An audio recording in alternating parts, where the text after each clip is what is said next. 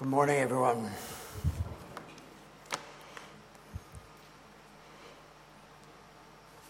I found it a huge challenge to be asked to speak to you this morning on the subject of prayer. I suspect, like many of you, that we don't know half of how we should pray, what we should be praying, what it means to be praying. And in this course of 6 sermons on the Lord's Prayer, we should be looking phrase by phrase through the Lord's Prayer, starting next week. So I can sit down now? No. I've been asked to give an introduction to the Lord's Prayer and to couch it under the title, Why Pray? Why pray? So before we start this, let's do just that. Let's pray. Lord, there's so much we need to know about what prayer means and what it means to be in communion with you and what we should be praying about and how we should be praying.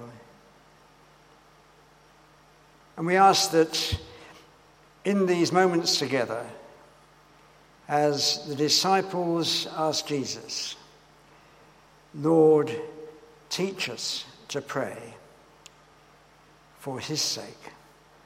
Amen.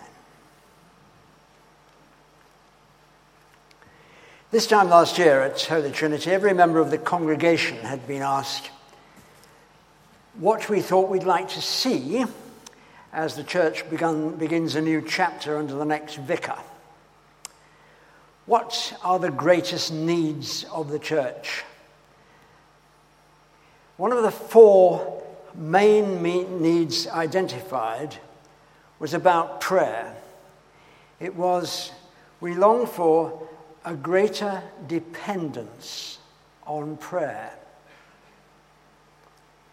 So today, as we're beginning a new sermon series on prayer, we shall be taking, as I said, a phrase from each section of the Lord's Prayer and seeking to learn what Jesus meant when he told his disciples how they should pray. But today, why pray?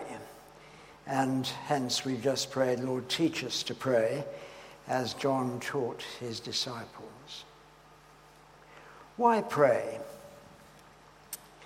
St. Augustine had an answer. He said, because God made us for himself, and our hearts are restless until they find their rest in him. And on page 1 of the Bible, we begin to realize why we should pray. Because in the story of creation, we begin to find the answer in the relationships we see there at the heart of creation.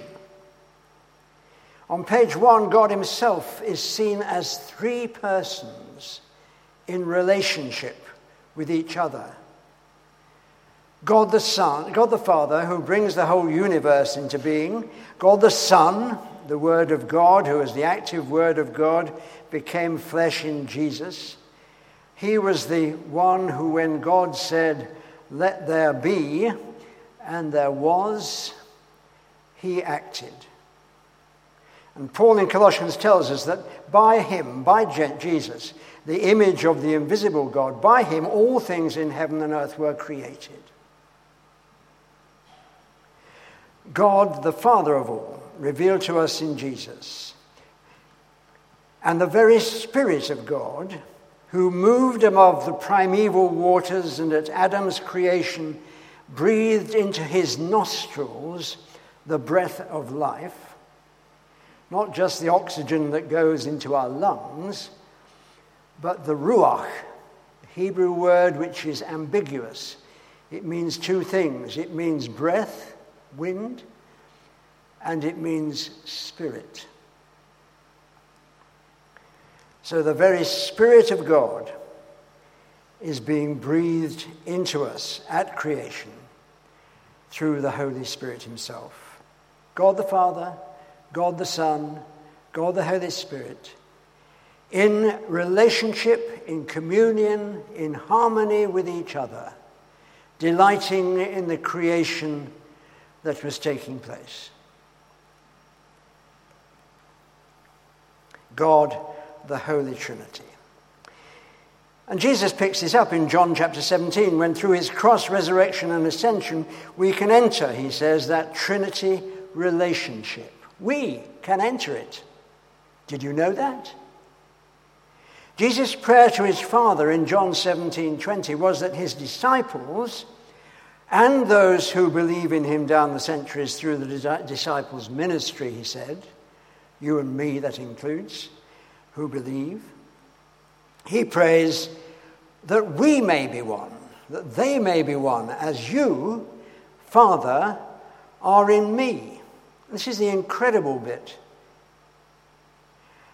As you are in me and I in you, that they may also, you and me, may be in us. God has made us for relationship, not just with each other, not just with our family or our friends or those we know. He's made us for relationship with him. And that strikes me as a pretty good reason as to why we should pray.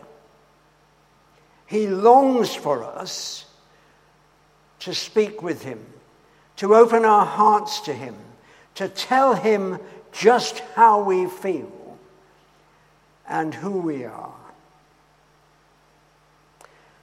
I don't often use the word awesome, especially in sermons, but I find this statement of Jesus, our great high priest, seated at the right hand of God, Jesus who pleads for us, that we are in the Trinity through him. I find that truly awesome. I submit to you, this means that prayer is engaging in something rather more than just asking him for things.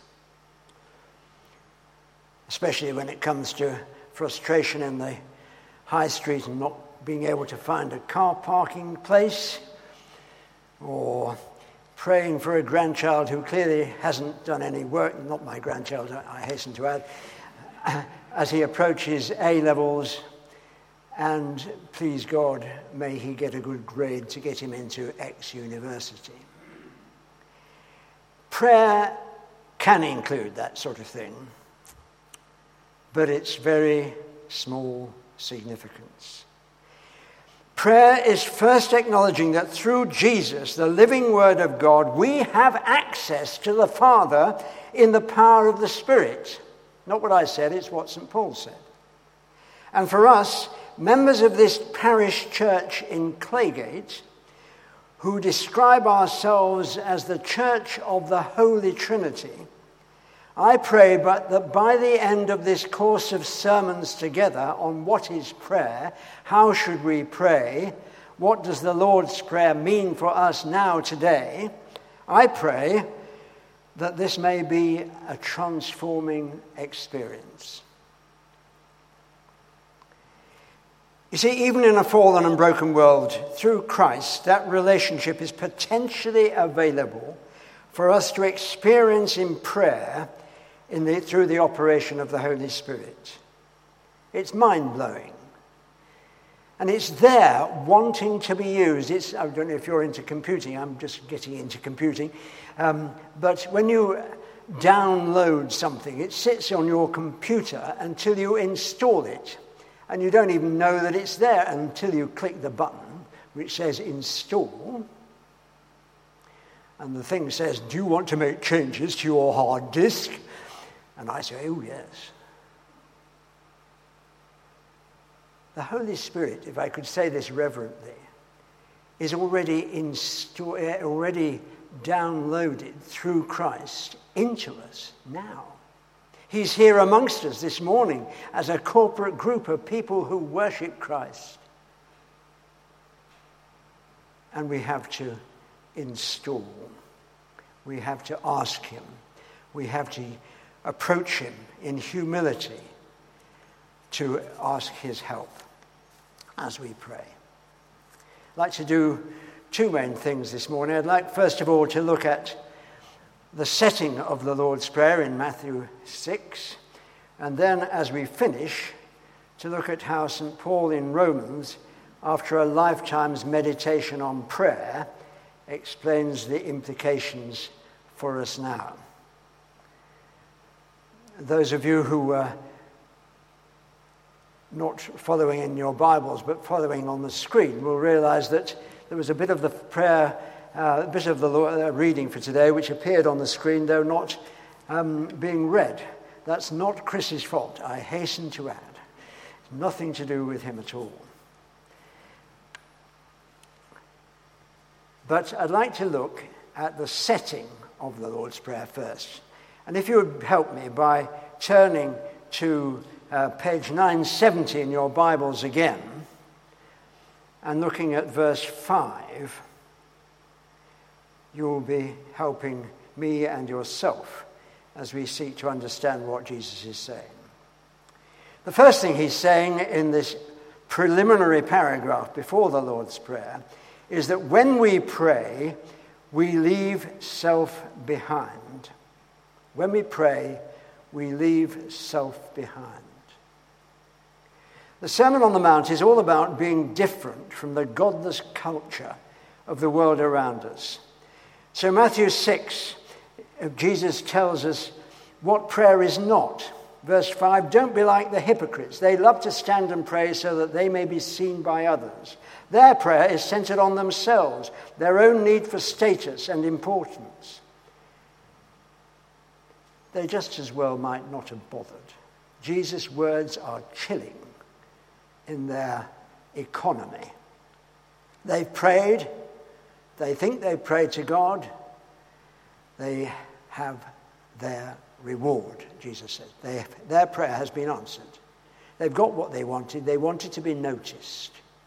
And as far as God is concerned, it was a waste of time.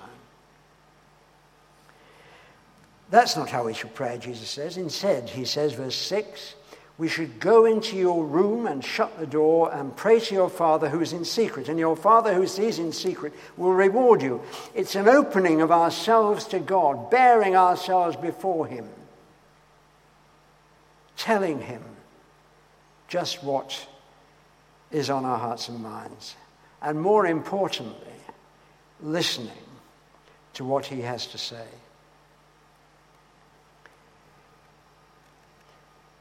When he says go into your private room and be alone, of course he's not saying we shouldn't pray as we already have in church this morning together. He's saying when we're praying, we're not thinking of other people and what they think. We're all praying, whether it's together in a group or singly in our homes or wherever. We're praying intimately to God and listening intimately to what he has to say. That's the first thing. It's not self-centered. The second thing to say is that it is God-centered. The prayer that we come to now in the Lord's Prayer, from verses 9 to 13, is all about God, not much about us. It's in three parts. Look at the first part. Our Father in heaven, hallowed be your name. Your kingdom come, your will be done on earth as it is in heaven. It's all to do with God, centering our thoughts on who he is, creator, almighty, holy, the one who has sent his Son to bring in his kingdom. And it ends with our relationship with God and how it can be deepened. Verse 12, forgive us our debts as we also have forgiven our debtors. Lead us not into temptation, but deliver us from the evil one. And tucked in the middle is that little phrase, for ourselves. Give us today our daily bread. What's the prayer mainly about? It's about our getting closer to God. It's about reminding ourselves of who he is, of being prepared to listen to him, to open himself as he reveals himself in his word and other ways, and in the still small voice, which sometimes, and how precious it is when it happens, he will speak to us in the silence. And the third thing I want you to notice before we move on is at the heart of the prayer, in verse 10, are 4 words. Your will be done. That is the heart of all true prayer. It's right at the basis. And it was the dominating theme of Jesus' own life and ministry. I was amazed when I just looked up when he talked about your will being done. He said at the feeding of the 5,000, my food is to do the will of him who sent me. That's why I'm here. And again, on another occasion, he said, I said to them, I have come to do the will of him who sent me.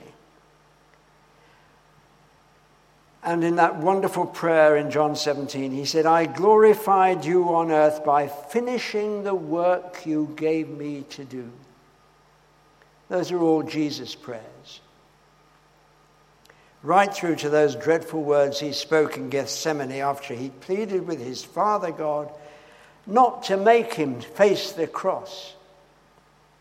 Lord, he said, take this cup of agony and suffering. Take this cup from me. Nevertheless, not my will, but yours be done. And shot through the whole of the Lord's Prayer, the longing that your will may be done shines through every word and petition. Is that our longing, your longing for yourself? That in and through you, God's will may be done? That in all you think and do and say, in all your conversations with others, in all the choices you make, your will be done? Is my prayer life centered on who God is or what I lack?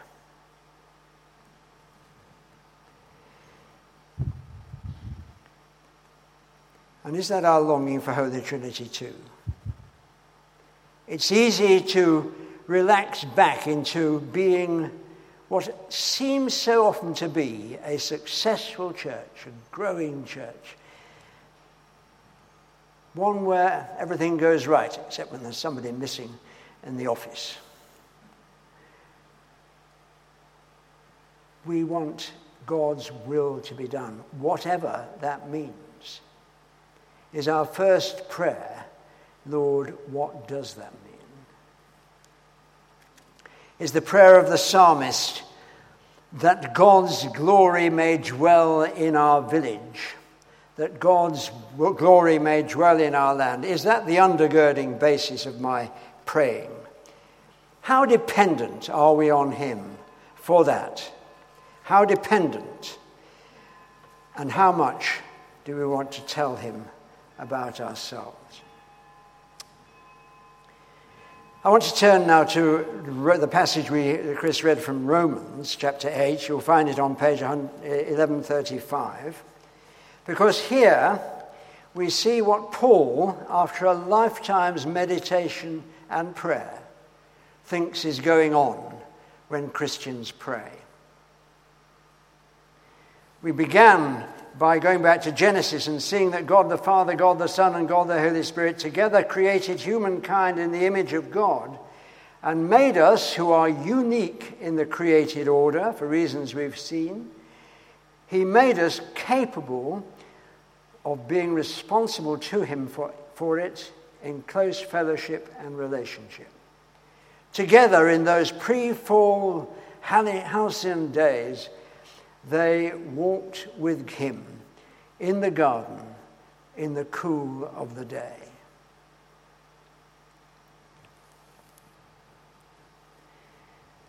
Jesus died so that through his love and grace, God could become one of us so that again we might be, as in the Eden garden, one with him.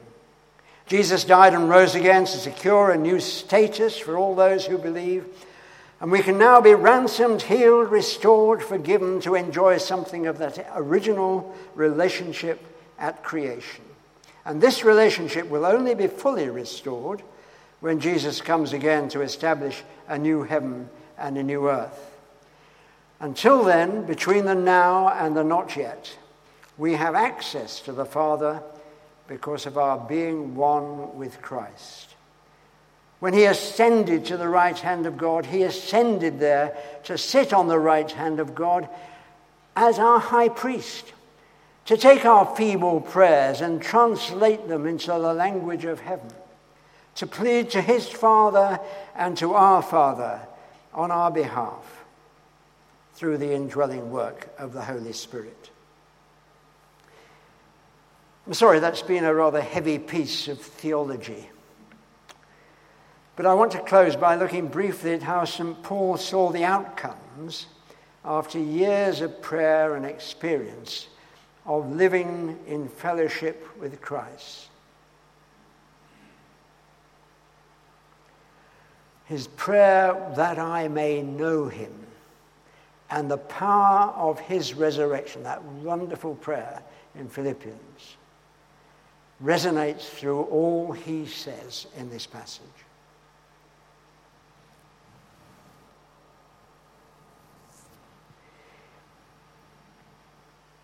The whole of creation is here in this passage. Look as we begin looking at this Romans passage.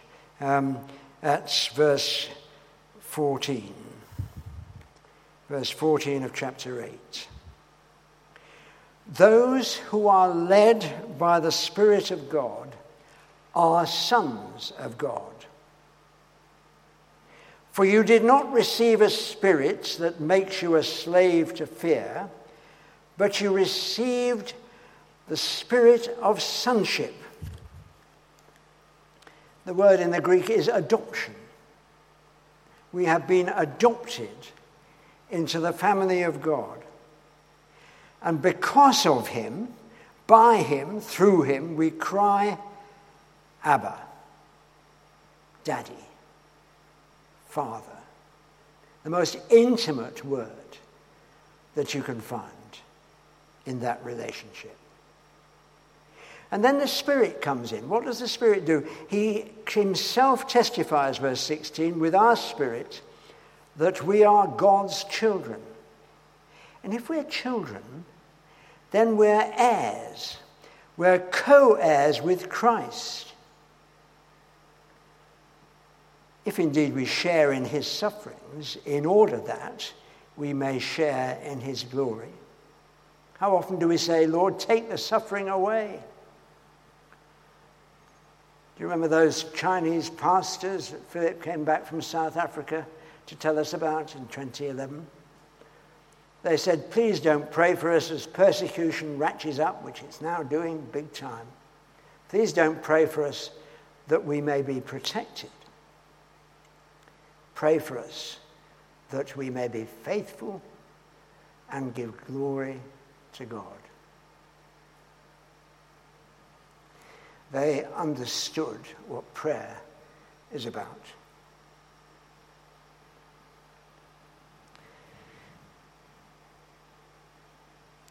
So going on to verse 22, there seems to be in the rest of the passage an awful lot of groaning going on. Everybody seems to be groaning.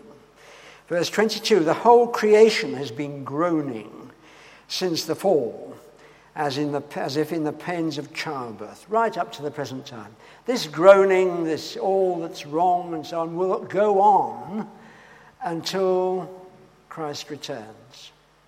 Until the kingdom which he begun is consummated, is finished, is completed, and he returns in glory to be with us in himself. And we ourselves are groaning too, verse 23. We who have the first fruits of the Spirit, we've got glimpses of what it is to be in fellowship with God. There are those glorious times we can think back to when it's all been very real.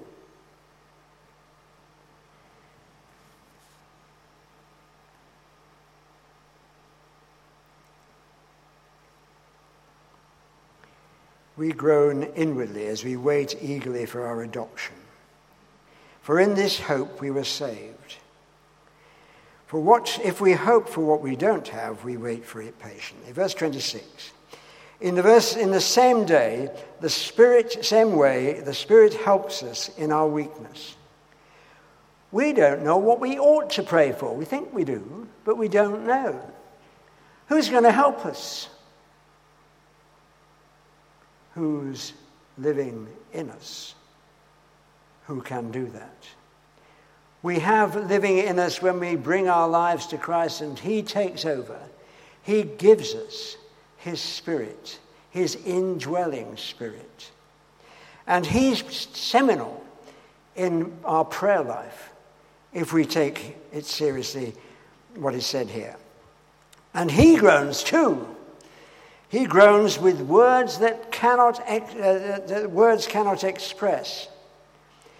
And He who searches our hearts knows the mind of the Spirit, because the Spirit intercedes for the saints in accordance with God's will. The searcher of hearts, God Almighty, knows what the Spirit is thinking. And He takes the Spirit's taking our prayers and offering them up to the throne of glory, to Jesus Himself, who passes them on as the high priest to God Himself. What a privilege to pray in that way.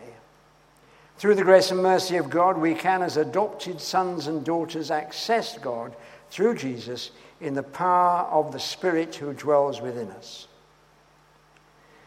So as we come week by week to look in detail at the Lord's Prayer and how this might happen, I hope you'll try to keep this big picture of our prayers to the Father through the Son in the power of the Holy Spirit. I hope you'll try to keep that picture in mind as we look at the rest of the prayer. Our loving Heavenly Father longs for us to approach Him and to tell Him everything, to share our deepest hopes and fears, to plead with Him that we may know Him better and love Him more, so that we can, as Jesus promised, bring something of His glory into a dark and needy world. For 3 years at Lambeth Palace, there has been in place the St. Anselm community, founded by the Archbishop soon after he moved in. It's a year out for 20, 30, 40 young people in their 20s, early 30s, who want to deepen their discipleship in a life of prayer and worship and fellowship and learning from God through His servants in that place.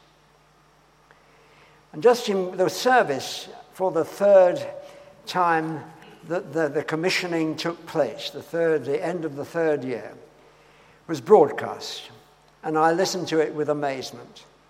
Justin Welby was preaching. He preached on that picture of Jesus in the synagogue at Nazareth at the beginning of His ministry, where He said, "The Spirit of the Lord has anointed me to bring good news to the poor, release to the captives, recovery of sight to the blind, and to let the oppressed go free."